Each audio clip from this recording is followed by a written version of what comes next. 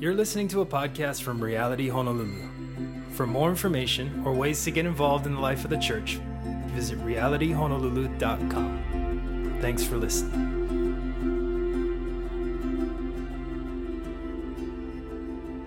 We are going to get into our portion of the Word of God this morning that we are studying. And so if I can have you turn with me to Matthew chapter 6, verses 25 through 34. We are ending chapter 6. We still have one more chapter of the Sermon on the Mount, chapter 7, and that'll take us all the way up till Easter. But we are picking back up this morning where we left off in the Sermon on the Mount. Again, as always, there are Bibles on the tables, kind of in the back or on the side, if you didn't grab one. And also, if you are a kid in here, you should have been given like a little, also like kid Bible pamphlet. We're going to read out a couple translations this morning. But I will first be reading out of our text, out of the NIV translation, Matthew 6, 25 through 34. Jesus speaking, and he says this: "Therefore, I tell you, do not worry about your life, what you will eat or drink, or about your body, what you will wear. Is not life more than food, and the body more than clothes? Look at the birds of the air. They do not sow or reap or stow away in barns, yet your heavenly Father feeds them. Are you not much more valuable than they? Can any one of you, by worrying, add a single hour to your life? And why do you worry about clothes? See how the flowers of the field grow. They do not labor or spin, yet I tell you that not even Solomon in all his splendor was dressed like one of these. If that is how God clothes the grass of the field, which is here today and tomorrow is thrown into the fire, will he not much more clothe you, you of little faith? So do not worry, saying, what shall we eat, or what shall we drink, or what shall we wear?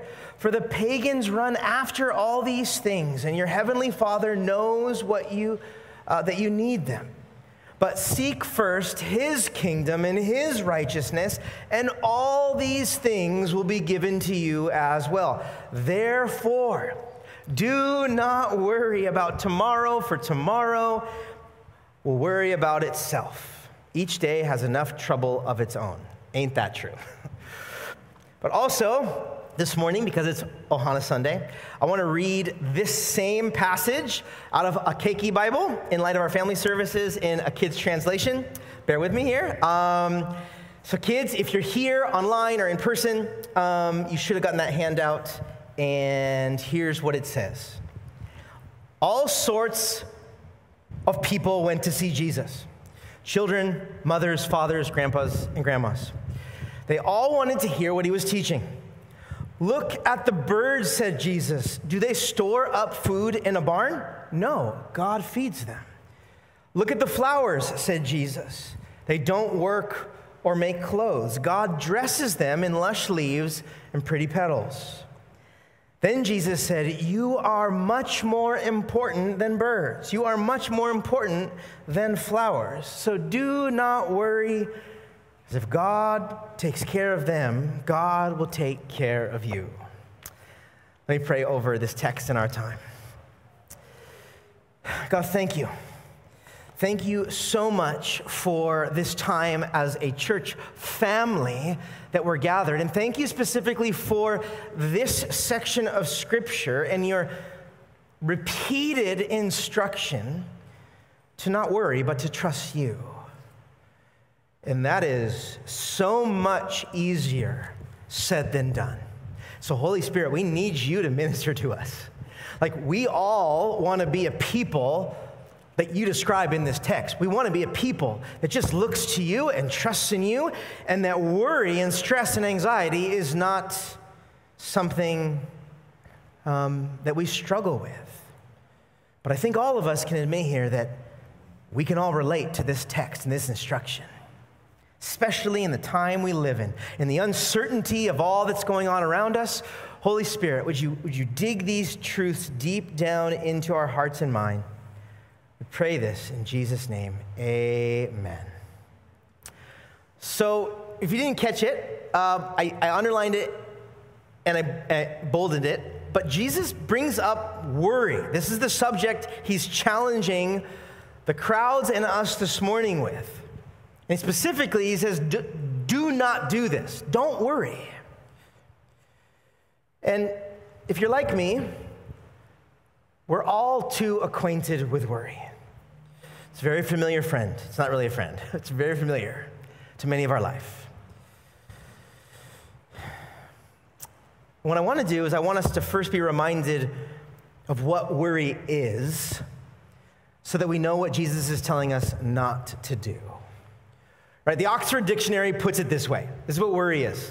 The verb form is to give way to anxiety or unease and to allow one's mind to dwell on difficulty or troubles. And the noun, it would be, to worry would be a state of anxiety and uncertainty over actual or potential problems. Right? For me, from my own experience, when it comes to worry, there is no one that I have ever met or known at any age that doesn't worry about something.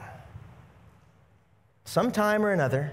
And if we're honest, if we're self-aware, in any sense, for many of us, this is a struggle. This isn't just something that we do sometimes. This is something that is something that we struggle with. Right? Worry, you could also say, is stress or anxiety. Plagues many of us. And again, this can start happening at a young age, right? I mean, this happens like even, for kids, for an upcoming test. Maybe you're like worried or anxious about how you're going to do on it, or maybe what your friends at school think of you, or if you fit in, or whatever it is. There's many things, even from an early age, that you begin to think about and maybe worry or maybe stress out about.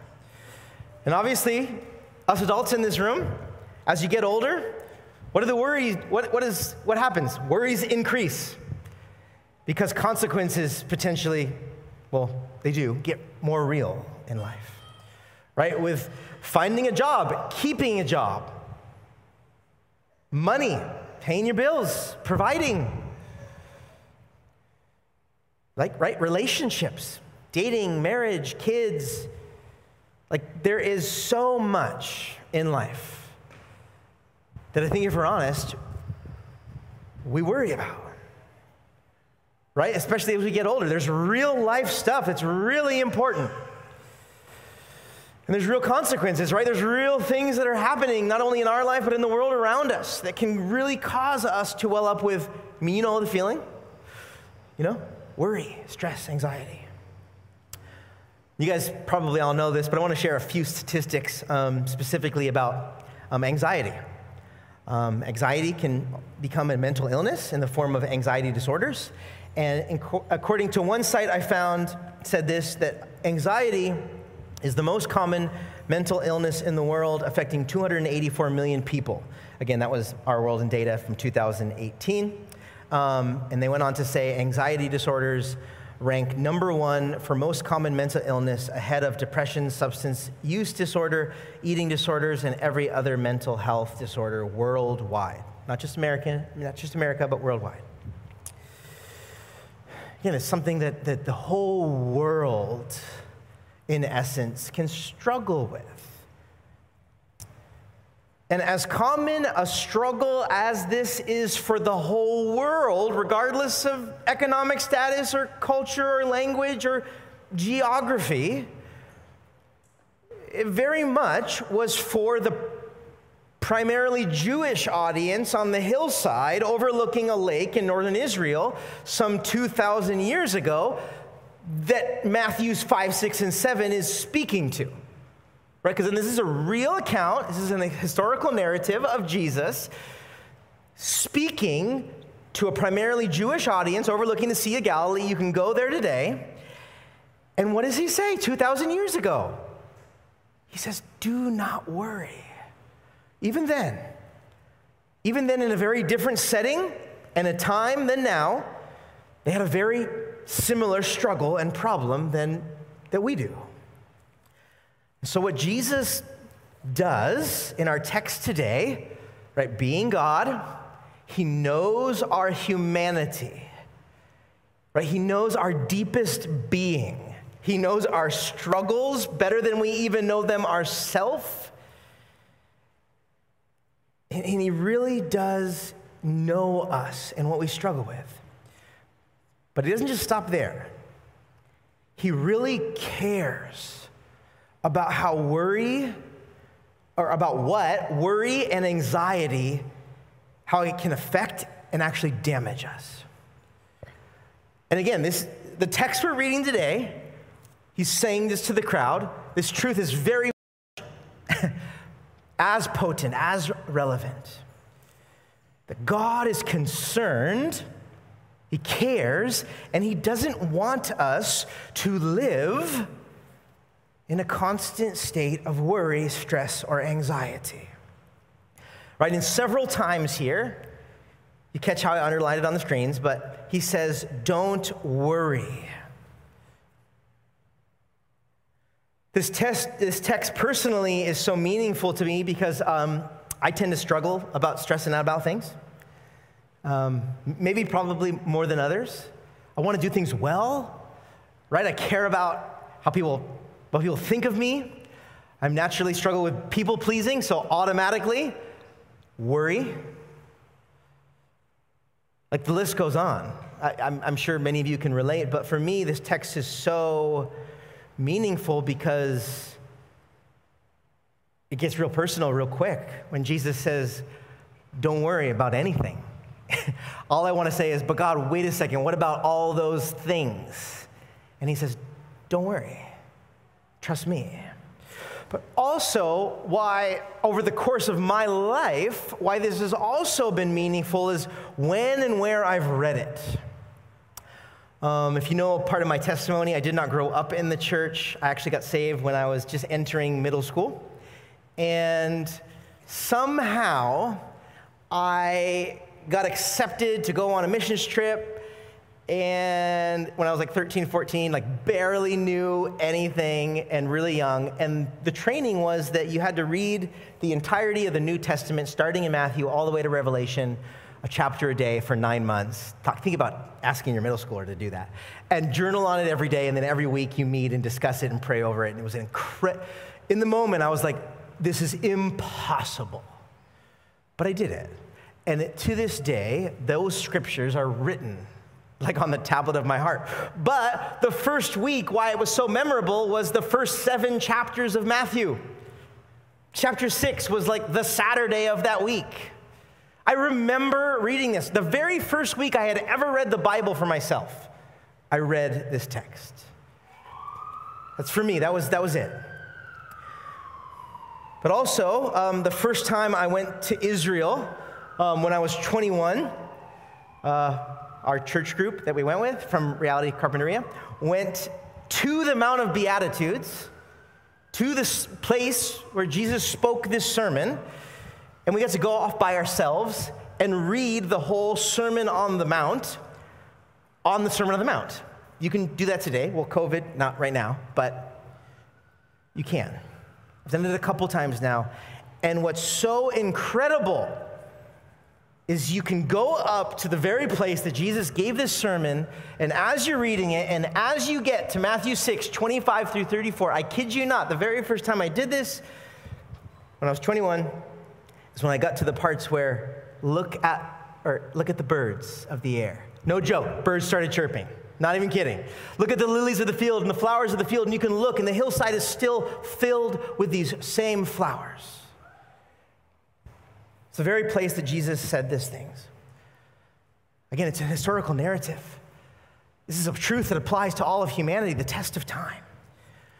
And what Jesus is doing in this text is he's asking the audience, he's asking you and I to look around at God's created order in nature and with animals, right?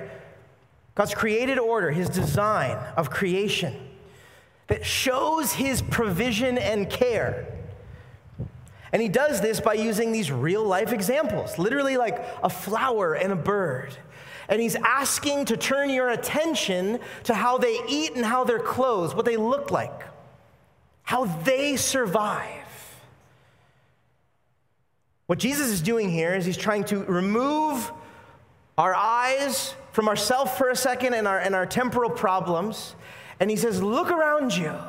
Look at the birds and look at the flowers. Do you not see how I care for them and I feed them, that my heavenly Father provides for them when they don't even try? In the same way, you should trust me. Again, he's using these examples that we have here. Birds and flowers. How God cares for their basic needs, their food and their clothing. And he connects the point. He says, and because humanity is God's most valuable and prized thing out of all creation, more valuable than the animals and more valuable than nature. Right? You go back to the creation account at the beginning of Genesis and you see this progression that humanity, right, is the most valuable piece of God's creation. And what Jesus is doing is he's connecting us back to God's created original design for all of creation. And he points out and he says, if God cares for them, but he values you more, how much more will he care for you? Again, Jesus does this all the time. He uses real life, practical, tangible examples to communicate a powerful spiritual truth. And as the kids' Bible said, as we read it this morning, the very end, it said, if God takes care of them, speaking of the birds and the flowers, God will take care of you. That is his promise as provider, as creator God. To further break down this section, and if you're into a 3-point sermon, I have 3 points for you. As a way of application, if you're taking notes, there's 3 points that I believe Jesus makes here in this section. If that was kind of the broad point right there, here's the 3 points. Number 1, worrying accomplishes nothing. As Jesus says in our text today in verses 27 through 29, he said this, can all of your worries even add a single moment to your life? It's a rhetorical question. The point is no.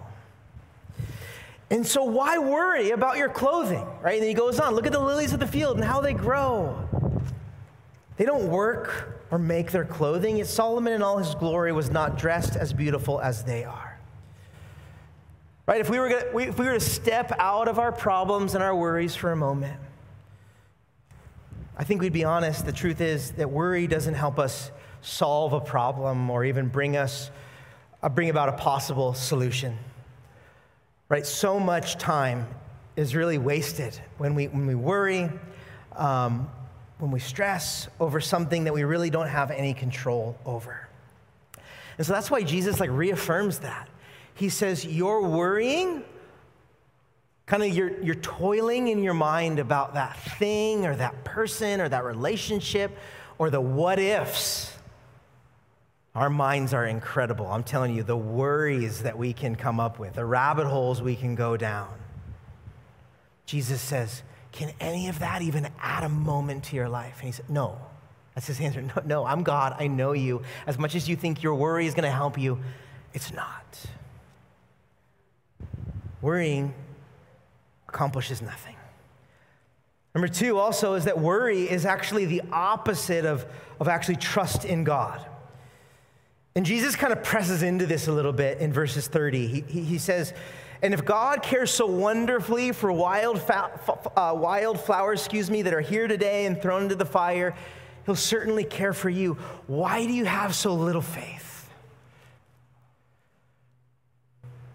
So what he's doing here is he's actually connecting worry to maybe a lack of trust. Right? You're not trusting me to care for your life and your job and your bank account and your relationship. Jesus here is he's trying to remind us that what worry can do so often is that it actually pulls us away of trusting in the Lord because we're trying to take things into our own hands. Ooh, how do I fix it? Ooh, how do I make it better? Again, there's a difference between like planning and worrying, and I hope you know that. But again, the truth is the energy that we spend worrying, you know what could be a lot more effective and better use of our time is taking those things that we are going to worry about and put them to prayer. Like take them right to the feet of Jesus. God, I'm going to spend my time, instead of worrying, I'm going to pray about these things. Right? One way to effectively deal with worry, at least a starting point, at least as a foundation, is to live one day at a time. Right? Jesus even says that. Don't get ahead of yourself. Tomorrow's got enough worry of his own. And you're like, Jesus, amen. One way for those of the worriers in this room, including me, is to take one day at a time and to handle each worry as it comes through prayer.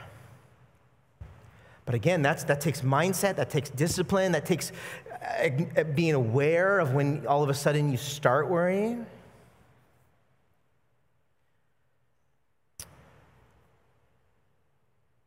That's where we should start. That's a foundation. By all means, if you know us at all, we highly encourage mental and emotional health and going to counseling and therapy, and there is so much here that can be helped in this area. But again, this is a foundation. We want to encourage you to always be open and engage with therapy and counseling, especially when it comes to stress or anxiety in any way. But again, we want to start here. We want to lay the foundation of when a worry comes, when anxiety comes, when stress comes, that we turn it into prayer. And again, if we were to take an honest assessment of our past worries, I'm sure you had them this morning. I did. But if we were to take an honest assessment of all our past worries, most of our worries, let's be honest, probably didn't come to pass anyway. We doomsdayed our life, it actually didn't happen. Worst case scenario, didn't happen. But, right, in the small chance they do, God can handle them by his grace and for his glory.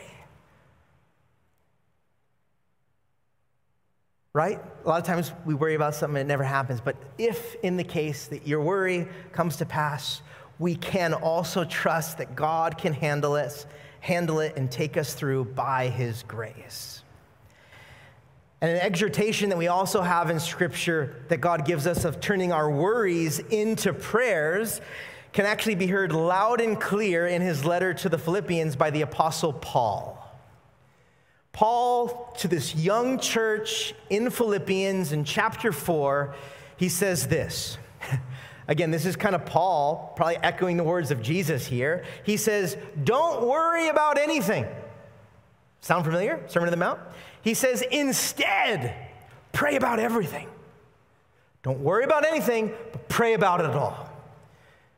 New Living Translation, it says, tell God what you need and thank him for all he has done. Then you will experience God's peace, which exceeds anything we can understand. His peace will guard your hearts and minds as you live in Christ Jesus. If there's one verse that you put on the fridge maybe this week, is put that one. Okay, turn my worries into prayers.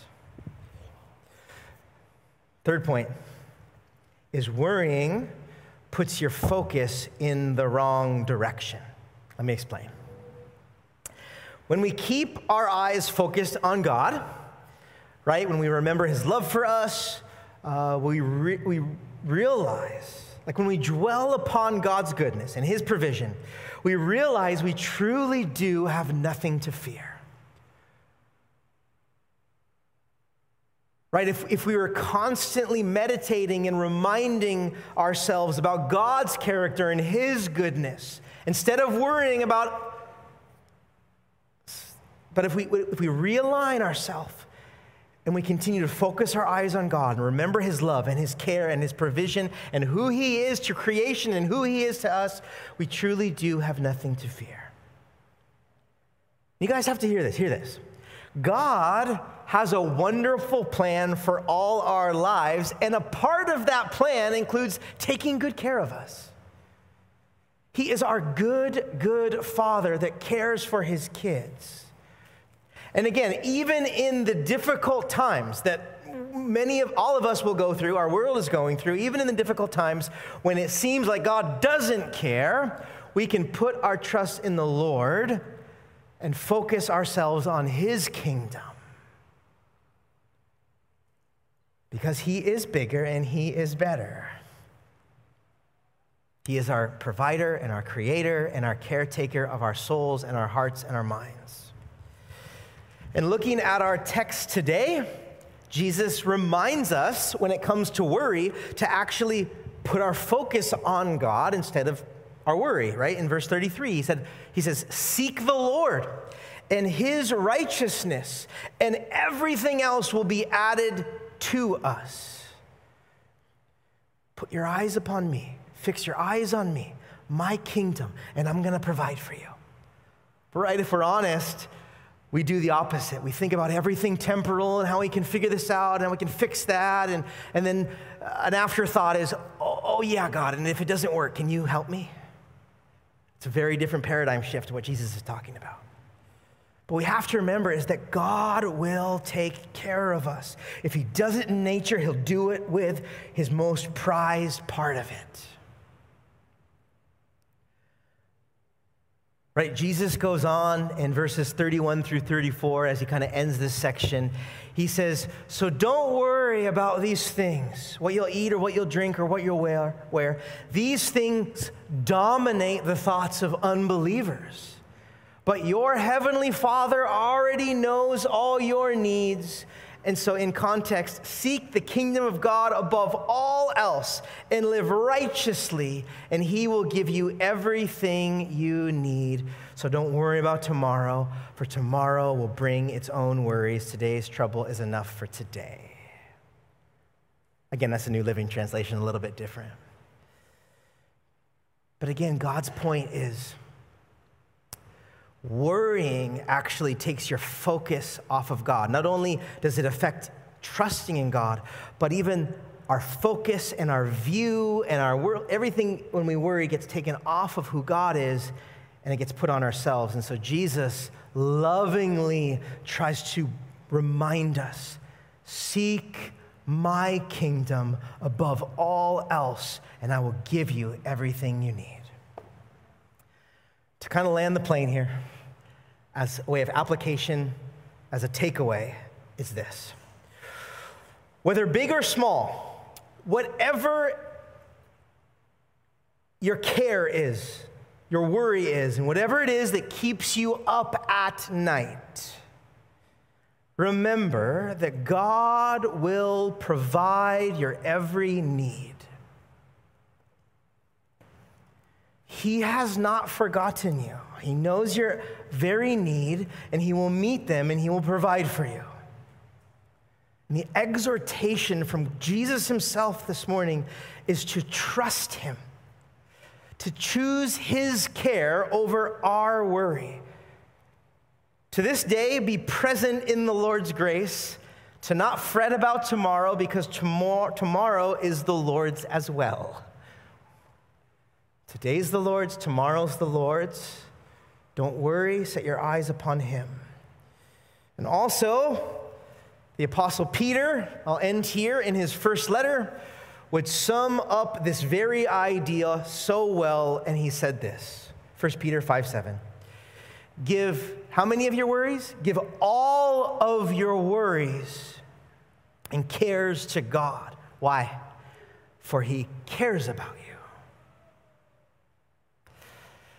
Jesus, Paul, Peter, the entirety of Scripture is presenting this idea.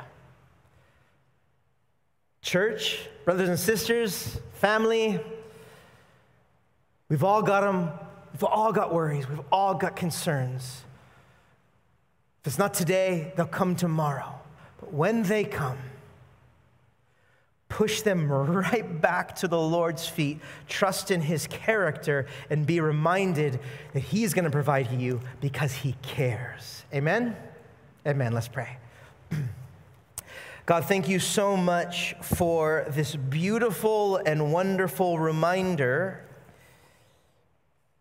that you are the God of all creation, that you are Jehovah Jireh, the God that provides, that your word says that you own the cattle on 1,000 hills, that nothing is impossible for you or too hard. And God, we ask that you'd connect our hearts to those very truths of your character. We want to be a people that actually walk in those truths. We want to be a people that do cast our cares to you, that do, instead of worrying about everything, we pray about everything. And so God, as we enter this second kind of portion of time of worship, I ask, Lord, that this would be a time not only of like reflection, but there would be real heart work and kind of a real solidifying in our hearts of these very things. And so would you anoint these next few songs, Lord? Would you allow them to be a time of response in the way that you spoke to us?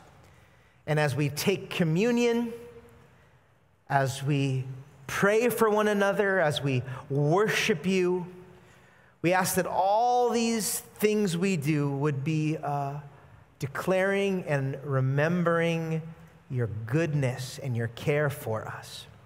Pray these things in Jesus' name. Amen.